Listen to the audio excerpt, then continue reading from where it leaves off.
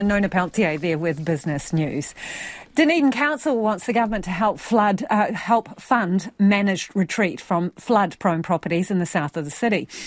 It's already in discussions with Treasury about what it calls a voluntary acquisition scheme that would see property bought on the open market over decades. The government's recently agreed to a 50-50 buyout deal with areas hit by recent extreme weather events, including Tairāwhiti, Hawke's Bay and Auckland.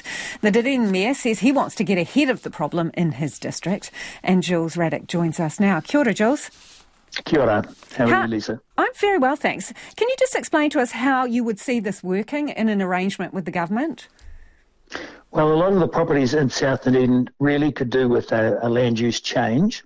So whether that, there's a range of different purposes we'd put them to. So the name of the game is to get ahead of the situation. And so what we saw recently in Auckland was there's some areas that got inundated and other areas that had been built in a more adaptive style to cope with heavy delugic rainfall events survived fine. So, in post-Cyclone Gabrielle, the government has agreed to 50-50 buyouts with various councils. Is that what you would like for your district in a preemptive strike, for them to kick in 50% of the cost of these properties? Well, not so much. At this stage, we've worked out a financial scheme. We've offered them a financial arrangement, and I don't know that it's based on 50%, but it's certainly based on funding and getting ahead of the whole situation. So their expectation is that over time it would be self-funding. Okay, so initially how much support would you need from the government then, ballpark? Well, we're talking $25 million the first year. Okay, and how many properties would you be looking to buy up? Well, over time, we're talking about 65 properties a year. And what would happen to them? What would happen to the land? They would have land use change. So we've got a range of adaptations, to adapt the landscape for climate change. So whether they're ponds or pumping areas or wetlands, or just the use of the type of housing that there is made more resilient. And because we're looking to do it on a voluntary basis, just on a market basis, we're not trying to go in and change one whole area in an overall situation all at once. We're looking to do it in a gradual fashion. Can the government afford to do something like that? Because increasingly people are going to be asking, right? Yes. Well, I think it's going to be much cheaper to get ahead of the situation than be behind the situation and face a major event.